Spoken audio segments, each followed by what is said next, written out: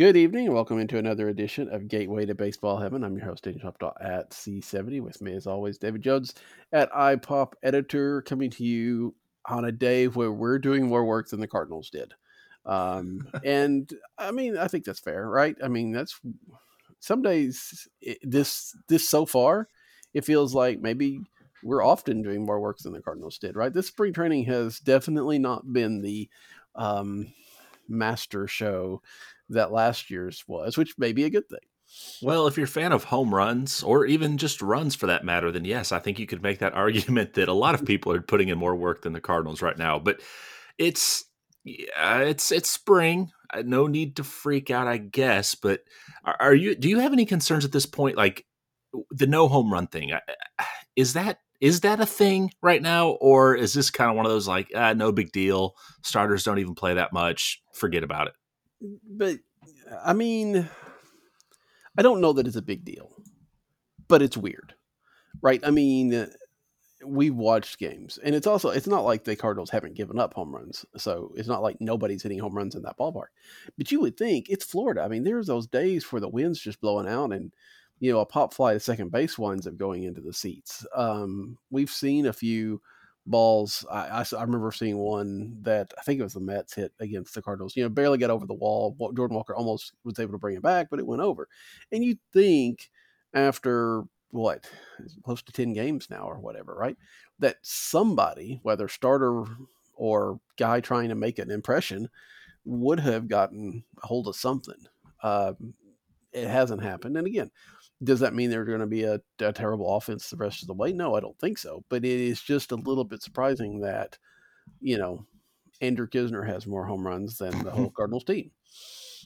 Yeah, you think somebody would just get lucky, and other teams have been hitting them out against the Cardinals. Pete Alonso put a ball in the hospital with one that he hit off of them. He's a big, strong guy. I mean, that's he is, happen. Yeah.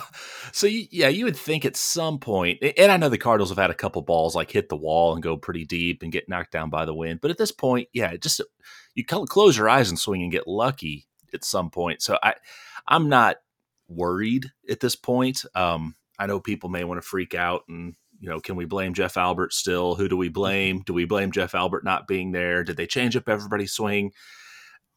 It's going to happen. It probably would have happened today if they had actually played. If this is regular season and we're about 8 games in, then I'm a little bit worried. But right now, with these games not counting for anything and guys working on things at the plate, I'm not overly concerned. If they end spring and no one's hit one, then my alert meter's gone up a little bit. Okay. Well, that leads me to a tweet that I saw from Ben Cerruti a little while ago, STL fan BC7 on Twitter, and will be joining me on Meet Me Mutual in a couple of weeks. But and he points out that right now, the Cardinal hitters in spring have the lowest slugging, the 4th lowest walk rate, and the 6th lowest average exit velocity, while the Cardinal pitchers have the lowest strikeouts per 9 and the 2nd lowest strikeout rate, which again, strikeout percentage, which again is maybe a little bit concerning given the focus of the offseason. So you see both of those things. Does any of that concern you here this deep into spring? Not really.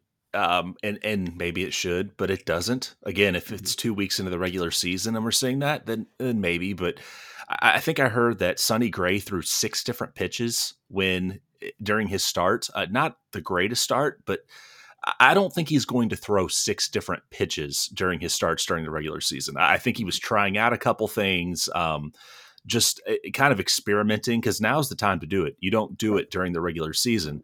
And so, pitchers may be working on some things. They're not completely polished.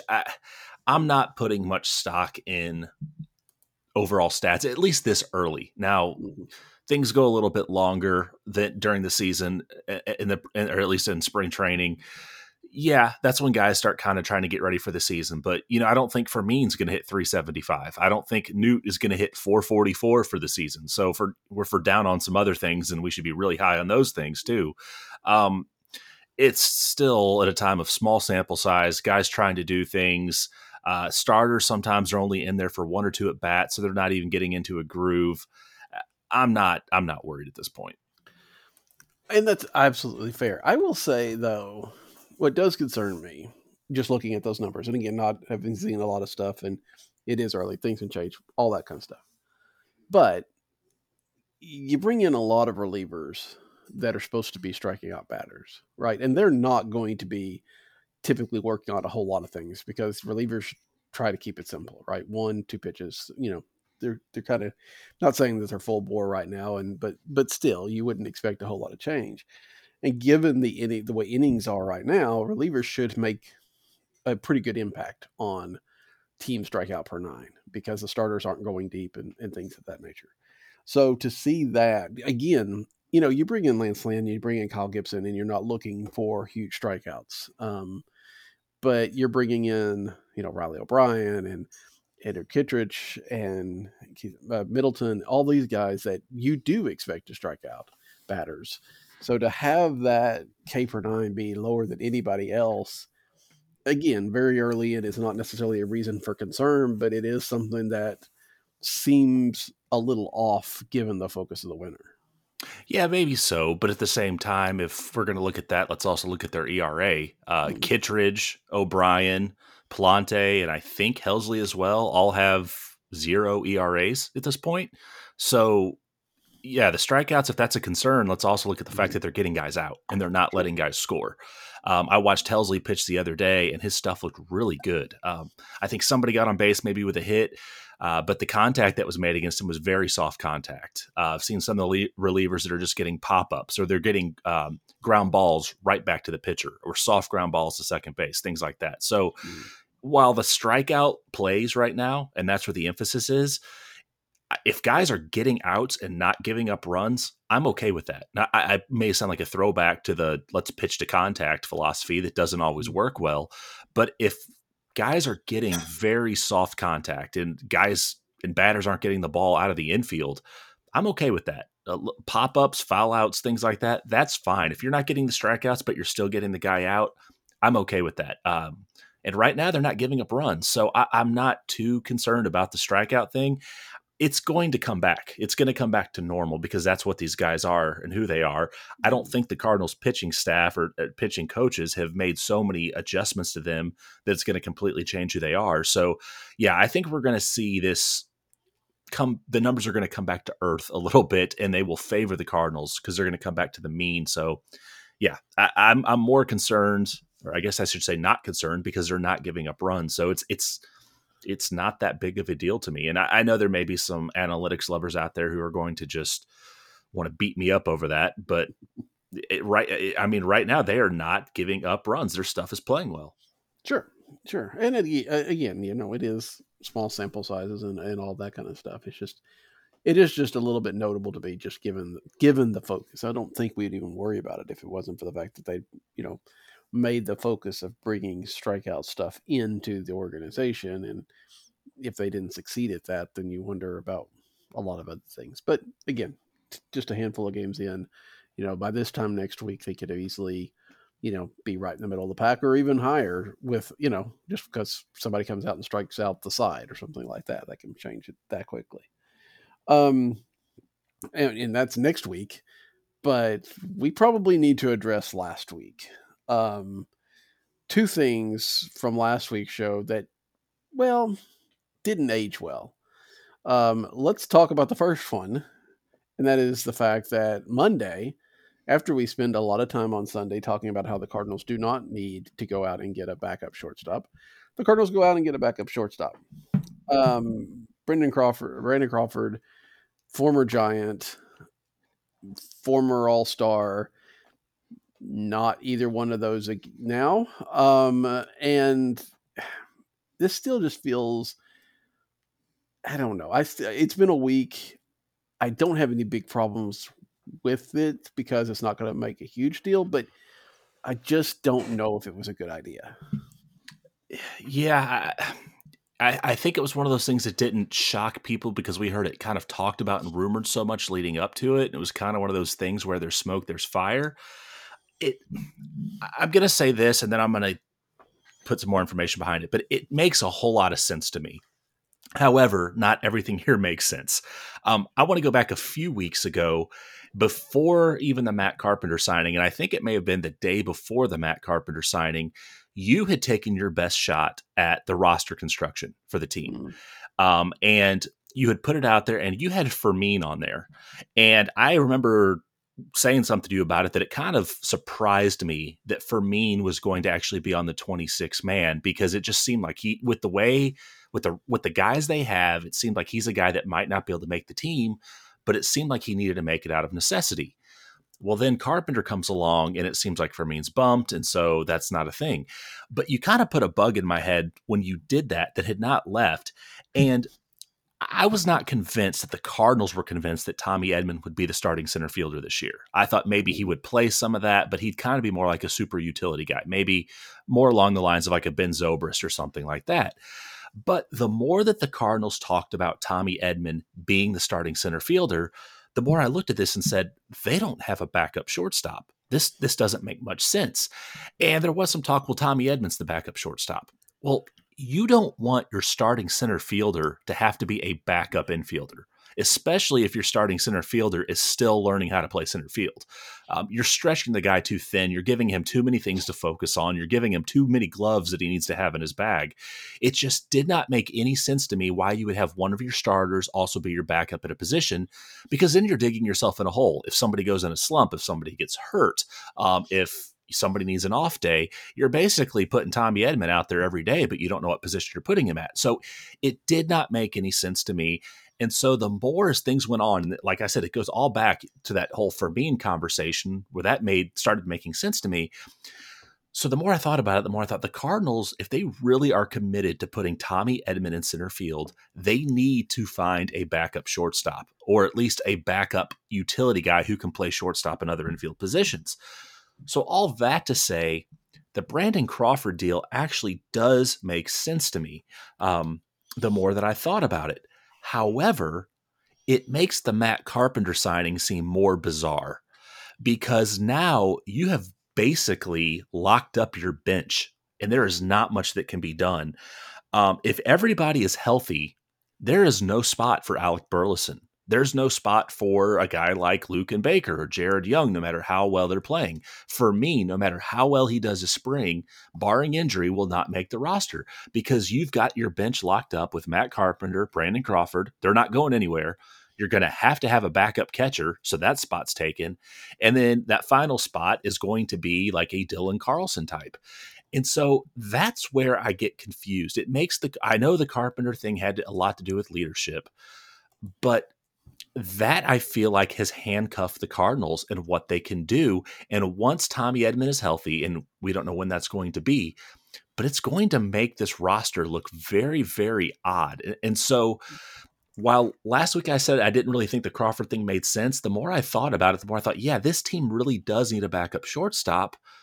But to go back a couple weeks before, it makes the Matt Carpenter signing seem even more bizarre. I agree. I think that maybe if they had not signed Matt Carpenter, I would be a little bit more on board with that. Again, they don't feel like Jose Fermin can be a shortstop, at least for a lengthy period of time. But I mean, and they should know, obviously. But it does feel like, I mean, one, the Brandon Crawford signing has seemed to inspire him, at least, as you mentioned, hitting close to 400 in the spring so far. Um, but you just want, I mean, I just don't know how important the backup shortstop is going to be. Again, we don't know what Mason Wynn's going to do. We don't know how he's going to be, but I think all intents are, all the expectations are that he's going to play 140, 145 games at shortstop, right? It may not happen that way, but it also feels like, I know that they were having a little bit of a run on old decrepit shortstops there for a while, but it just still felt like, Crawford's there now. There's a decent chance he's going to be there in, late April, early May, right? Or somebody like that you could find somebody to come in and play shortstop, or make some low level trade or something. Nick Ahmed went and signed a non roster contract with the Arizona Diamondbacks. If he doesn't make the team, maybe he plays in their minor league, maybe he's a free agent, but it's somebody that you can probably get for cash considerations, that kind of stuff. So I just don't know that you had to go in, lock in for $2 million a guy that has not hit for 2 years, whose defense has slipped significantly, according to Giants fans and to some metrics, just on the leadership thing. Now, obviously, he's going to be able here to mentor Mason Wynn. He comes in knowing that it's Wynn's job and he's not trying to take it. And Mike Matheny's not here, so hopefully that means he won't take it. But I don't know. It just kind of feels like, and it just feels like the Cardinals don't necessarily need to make these kind of moves, and they do so anyway. I mean, the Cardinals in this offseason go out and claim Buddy Kennedy, but yet the first time they could actually maybe use him, a 24-year-old guy that has some potential, as a backup shortstop, they immediately cut him to put Crawford on the roster. So, and the Tigers picked him up, and we'll see how that goes. So, maybe he won't do anything as well, but it just feels like, I don't know. It's like as soon as they're going to go out and get that old security blanket, even if it may not be that effective. Yeah, I get it. I actually think Nick Ahmed would have been a better signing, especially when you see that he signed a minor league contract, and maybe I'm having some recency bias because he hit a 3-run home run already in spring training, and I don't remember what home runs feel like. But to me, that seemed like a better deal. I think he's actually a little bit better with the bat right now, and I think he's better with the glove. I'm not convinced that Crawford is an upgrade over Fermin with the bat or the glove at this point. I mean, Crawford, I know he was hurt last year, but he did not hit well at all. He was a -14 on defensive runs saved. The year before, he was a -6. Now, I will say Fermin is kind of thought as like a super utility guy for the infield, but Fermin has not played much shortstop in recent years. He did early in his career, but he has basically been at second and third base. And so maybe he's not even comfortable playing shortstop. And so that could be part of it. I do think the Cardinals roster was lacking with someone that could play short. And I don't think you just want to have an emergency shortstop. You've got to have that guy in there who can play as a backup, who can give Wynn a day off, because Wynn can't play every day. And when you start the season with those 8 straight, he's probably going to need a day off somewhere in there. So you need somebody Cal that Ripken played shortstop every day, and I don't know why he can't do it too. You know what? The Cardinals might sign him. He's kind of in their age range. So That's right. That's true. Don't put idea. idea. Get him as a backup. Michael Gersh is listening. Do not give him ideas. The Iron Man is coming out of retirement. Here we go. Yeah. So, I do feel like they needed somebody, but I'm just really worried that because of these major league contracts and also because of nostalgia, they are handcuffing themselves for the long haul. You wonder if, and hopefully this doesn't happen, but you wonder if we're in June, if Matt Carpenter's hitting 167 and Brandon Crawford's hitting under 200, do they just keep those guys on the roster, or do they decide, well, we actually need to let these guys go? I think they're more likely to keep them around because, leadership and stuff. But I'm just not. I feel the backup needed to happen. I don't necessarily feel that Crawford was the right guy for it. I think there were some other guys out there, like you mentioned, but I feel like they may have twiddled their thumbs and kicked dirt around for a little bit, and then it was too late, and there was only one guy left when they were playing musical chairs.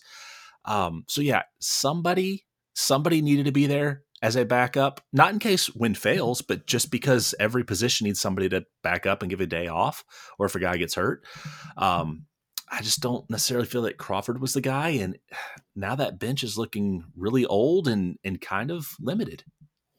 Yeah, I agree. I do remember Fermin making a pretty nice play early on, like the first, second game of spring from shortstop. So, yeah, I mean, that's one play. I mean, that's just one thing. So I think that it'd been interesting to see if he had to develop that, if he would have been able to do it. And again, it kind of goes with this whole idea of the Cardinals seem to be making a team that either can be stripped down really quickly if things go badly, or are not going to be part of the next great run of the Cardinals, right? I mean, this team as it's constructed is not going to be here in 2 years. You got Wynn and Walker and people like that, but there's not a lot of people. Dylan Carlson may not be here in 2 years at the rate this is going. And a lot of other ones will not be. So I don't know. It's very weird. It's very interesting that they moved so quickly on that, or didn't wait until the season, or wait until now. I guess it's very possible that they got some news on Tommy Edman that they really did not expect him to make Yes. a Yeah. little bit, but that's going to be the thing to watch, right? I mean, is to see just how long it is before Tommy Edman comes back, because he still hasn't swung about. I haven't seen an update in a day or two, but at one time he was still weeks away from really swinging against actual pitching, which means he starts the injured list, and we're probably talking home opener at best, and probably mid April before he comes back, if not worse. Yeah, and if he's out for an extended period of time, it makes the signing make more sense. I still probably wish they would have gone in a different direction. But if he possibly misses the first month, the first 2 months, I get it a little bit more. Hopefully he doesn't, but that is a possibility. I mean, you don't just pick up a bat and get ready for opening day. Timing has to be there, but also their strength. I mean, you don't know. Yeah. I don't know if the guy's been able to lift weights or what he's been able to do. Not that he's going to hit 35 home runs this year, but it's going to take some time for him to get ready. What I'm very curious about is over the first 2 weeks, I'm curious who gets the most reps in Memphis at shortstop, because that might be telling as well about who could be the future backup. I don't think we're going to see the future starter at Memphis because I think Wynn's going to hold on to that job for quite a while. But I'm curious, is it Fermin who starts at shortstop and plays the most? Do they put Sajasi there possibly? Is there someone else that they may give more reps to? That might be telling about what the future is for the backup and for the bench and what the Cardinals are thinking, at least for this year. So that'll be something to kind of keep an eye on, especially with Wynn no longer being there. They're going to have to make some decisions. Yeah, that will be something worth checking out as Memphis gets started soon after the majors does. All right. Well, then I think it's only fair for us to then move on to the second thing from last week that maybe did not age as well. I think I'm good. I think You I'm think so? Yeah. Really? Look at the time. I have a recollection that somebody on this podcast, and not me, said that Blake Snell or Jordan Montgomery, or maybe even both, would be signed by this time. And we're halfway into about a half an hour into our show. It's possible maybe something happened. Let me check Twitter real quick. Nope, not even trending. So I think we can call this one as busted. Actually, mine says Snell is trending right now. So 2,240. So apparently not enough. Yeah, I am surprised. I won't go as far as shocked, because I don't want to ever be shocked by anything Scott Boras does or does not. But with two of his clients signing this week, I thought for sure that we would see one of them sign, especially because pitchers need time to get ready. I did a little math just a little bit ago before we came on the air. And by my estimations, if one of them or both of them, whoever, if they signed this week and they were able to get into a game by the weekend, which probably isn't even likely, but if they were, they could potentially get in 4 starts before the season begins. You mentioned that would have to be if they don't play for the Dodgers or Padres, who are going to start the season in Korea a week earlier. So if you take those teams out, they would possibly get in 4 starts. But if next week at this time they still have not signed, or maybe just signed, you're looking at 3 starts max before the season begins. That's putting them in territory of not being ready for opening day, or maybe 5th starter or missing a turn in the rotation or something like that. But yeah, probably not being ready. I don't know what's going on. I'd love to say that my source didn't come through on this, but my only source was me guessing, which I think that puts me in line with a lot of the so-called analysts out there. Pretty sure that's Jim Bowden's sources as well. I am his source, actually. I just put things out there that I think he might like. And But yeah, it's very interesting. I have seen some things lately that say the Phillies could be interested in Snell if he would take a contract that's similar to Bellinger and Chapman. And you don't want to see that. If the Cardinals aren't going to get one of these guys, and we don't think they are, you hope that they both go to the American League. Um, I keep waiting for Boston to make a move on Montgomery, or waiting for the Angels to maybe spend ridiculously or something like that. But Snell has just kind of been a wild card. Thought he was going to the Yankees. Now it kind of seems like maybe he's not. Now there's talk of the Phillies jumping in. Sure hope not. I don't know what's going to happen with these guys. And I'm wondering if they're kind of thinking the same thing. Yeah, I think it's fair, right? I mean, when you see Bellinger and then Chapman both take those, 3-year deals, and we put those in quotes because they have opt outs after every year, so it's basically a lot of 1-year deals. Gives them a little bit of security if they were terrible, but yeah, you just makes you wonder that if Boris didn't misread things here, because I mean, I can't remember the time, because I think you would say that, I mean, Stell, and once Aaron Nola signed very early, and we kind of forget that Nola was even on the market, he signed so quickly back with Philadelphia. But, those two in gray were the only real top of the free agent pool. And to see those two still out here, I can't imagine that we've had that kind of thing before. I can't think. I mean, I know Bryce Harper, went into spring, I think, before he signed to the Phillies, but that was, like you said, that's a little bit different with hitters. I can't think of a pitcher that lasted this long. I mean, I know the Cardinals signed Kyle Lohse in spring one time, but he wasn't exactly the creme de la creme at the time. He obviously did well for the Cardinals, don't get me wrong, but he was not the guy you need to go out and sign. So I can't imagine when this has happened, and I think it's probably not going to go well for them. Yeah, the only one that comes to mind, and you would probably have to jog my memory because you're better with the history stuff, but was it Dallas Keuchel that waited a while, but wasn't there like an injury involved or something Maybe along those that lines kind of that, sounds familiar. yeah, but nothing of this star power of somebody waiting this But, long.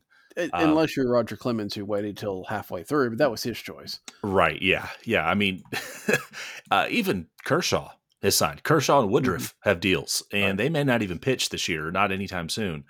So, yeah, it, again, like I said last week, there's still that small, little, tiny voice in the back of my head that's saying, maybe, like, could the Cardinals grab one of these guys on a 3-year deal that's really a 1-year deal with opt outs? The answer is probably no. I look forward to them saying that they just didn't feel they could do it after signing Brandon Crawford to $2 million. Mm-hmm. That's going to Right. go great with fans. But yeah, I think they're so close to the luxury tax threshold that it's just not going to happen.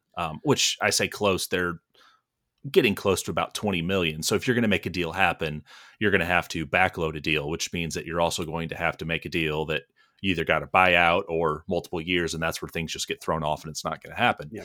So I don't think it will happen. I think at this point, I'm just hoping they go to the AL or go to a team that's not going to be a contender. Yeah. And I also think that, I mean, I'm kind of looking at this, but um, I don't know if the option, I guess the buyouts would be included, but they take the estimated annual value. So, backloading it doesn't even help as much, because it's kind of a little bit more evenly treated for luxury tax Mm-hmm. payroll issues. But yeah, I mean, they're 23 million, a little bit, according to this estimate here on Fangraphs, short of that. And it doesn't seem like either one of those guys is going to come less than 20 million. And then that would leave them with absolutely nothing to do at the deadline. So yeah, I mean,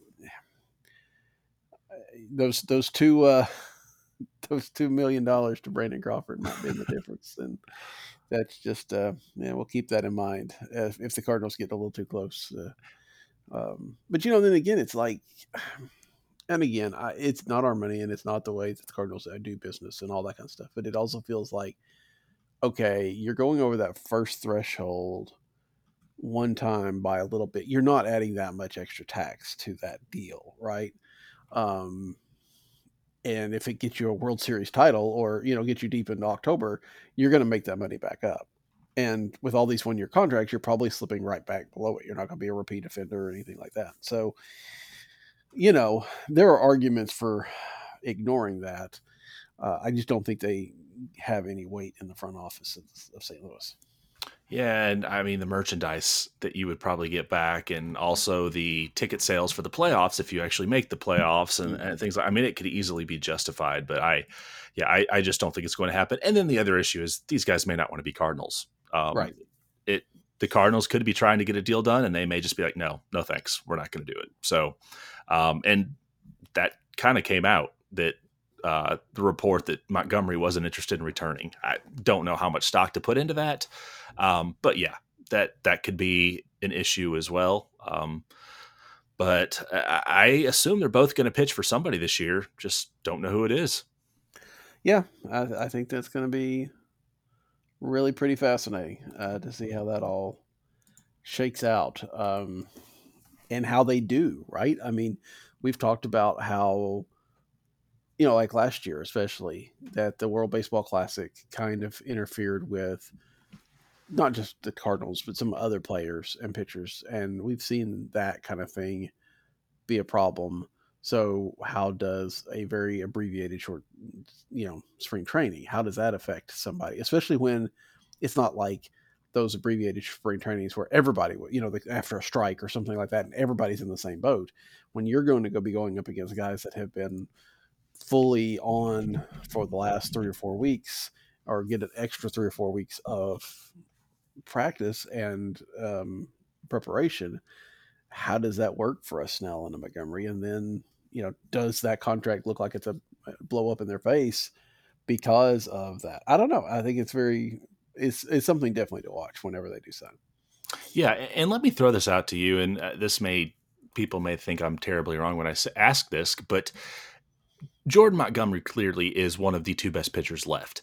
But Mhm. do you think we've gotten to the point where he may even be being overrated because he is one of the two best left and because he's coming off that World Series? Like has the legend of Jordan Montgomery actually been elevated so high that we're now viewing him, and maybe take this outside of St. Louis, because Mhm. fans in St. Louis watch him pitch, but if you go to other markets, are they viewing him as kind of like an ace when maybe he shouldn't be? Maybe he should be viewed as a 2 or 3, but just because he is one of the two most attractive pitchers left on the market. Yeah, I think there's something to that, right? I mean, if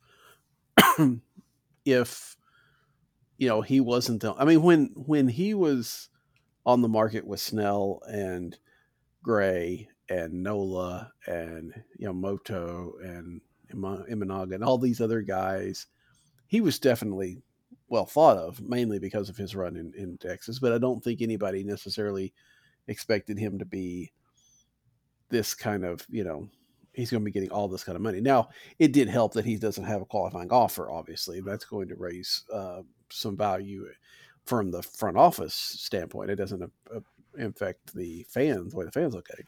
I think that's very possible. I mean, obviously, there's also something to the fact that Jordan Montgomery left New York and he came to St. Louis and he pitched well for St. Louis. Then he, kind of did step that game up a little bit in Texas.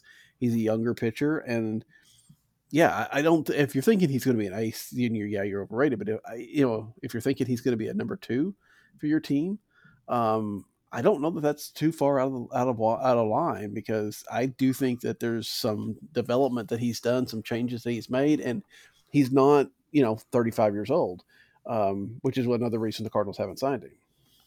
Yeah, I mean, I would love to have him on the Cardinals, and he would easily become the second best pitcher on that team. But Mhm. yeah, I'm looking 2021. His ERA plus was 112. 2022 over the entire season, we're looking at 113.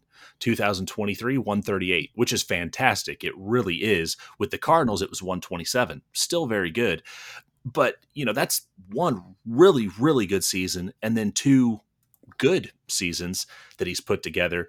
Uh, and so we've yet to see the consistency. Now, like you said, he's changed some things. When he got to the Cardinals, he kind Mhm. of changed up how he was throwing his fastball and stuff like that. But yeah, I wonder if Boris is out there thinking he should get ace money.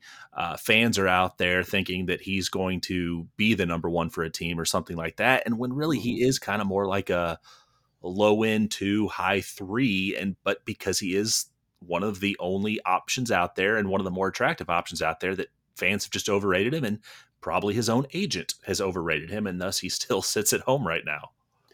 good possibility. Now, I will say, you did point out that he was a 113 last year, which is true overall, but he was a 126 in St. Louis. So if you're looking at the last year and a half, he's, ERA plus of probably what, 140 maybe, because it was so high in Texas, at least in the 130s. And, again, that's valuable. You're right. Maybe people are going to overrate him a little bit, but it's not like they're taking.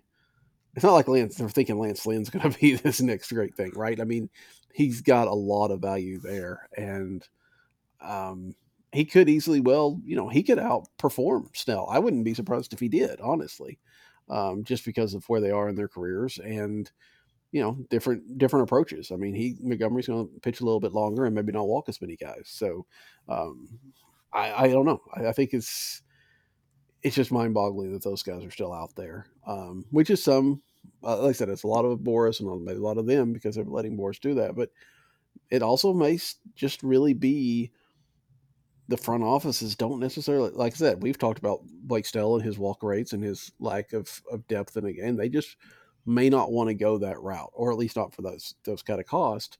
And, I don't know what the front office would not want about Montgomery, but it may be some other things that are just sticking out that, we don't look at it that way, but they're like, we just don't want to deal with these things at the price that we're going to have to deal with them. Yeah, and Montgomery is not a great strikeout pitcher. Right. He gets weak contact, which is great. So if you're looking for a guy that's going to be a great strikeout pitcher, then you're not going to find it with him. But he's one of those guys that you look up and it's the fifth or sixth inning and he's given up one or two runs and your team's got the lead, your team's in it. So that's what he's going to give you. And he's going to give you that almost every single game, which, like I said, I would definitely love to have him. The reports were out there that Boris wanted either like Nola money or Rodon money from last year for him. He's not in their category. Now, he was better than Nola was last year for sure, but he hasn't put together a career of that. And he may be better than Nola going forward as well.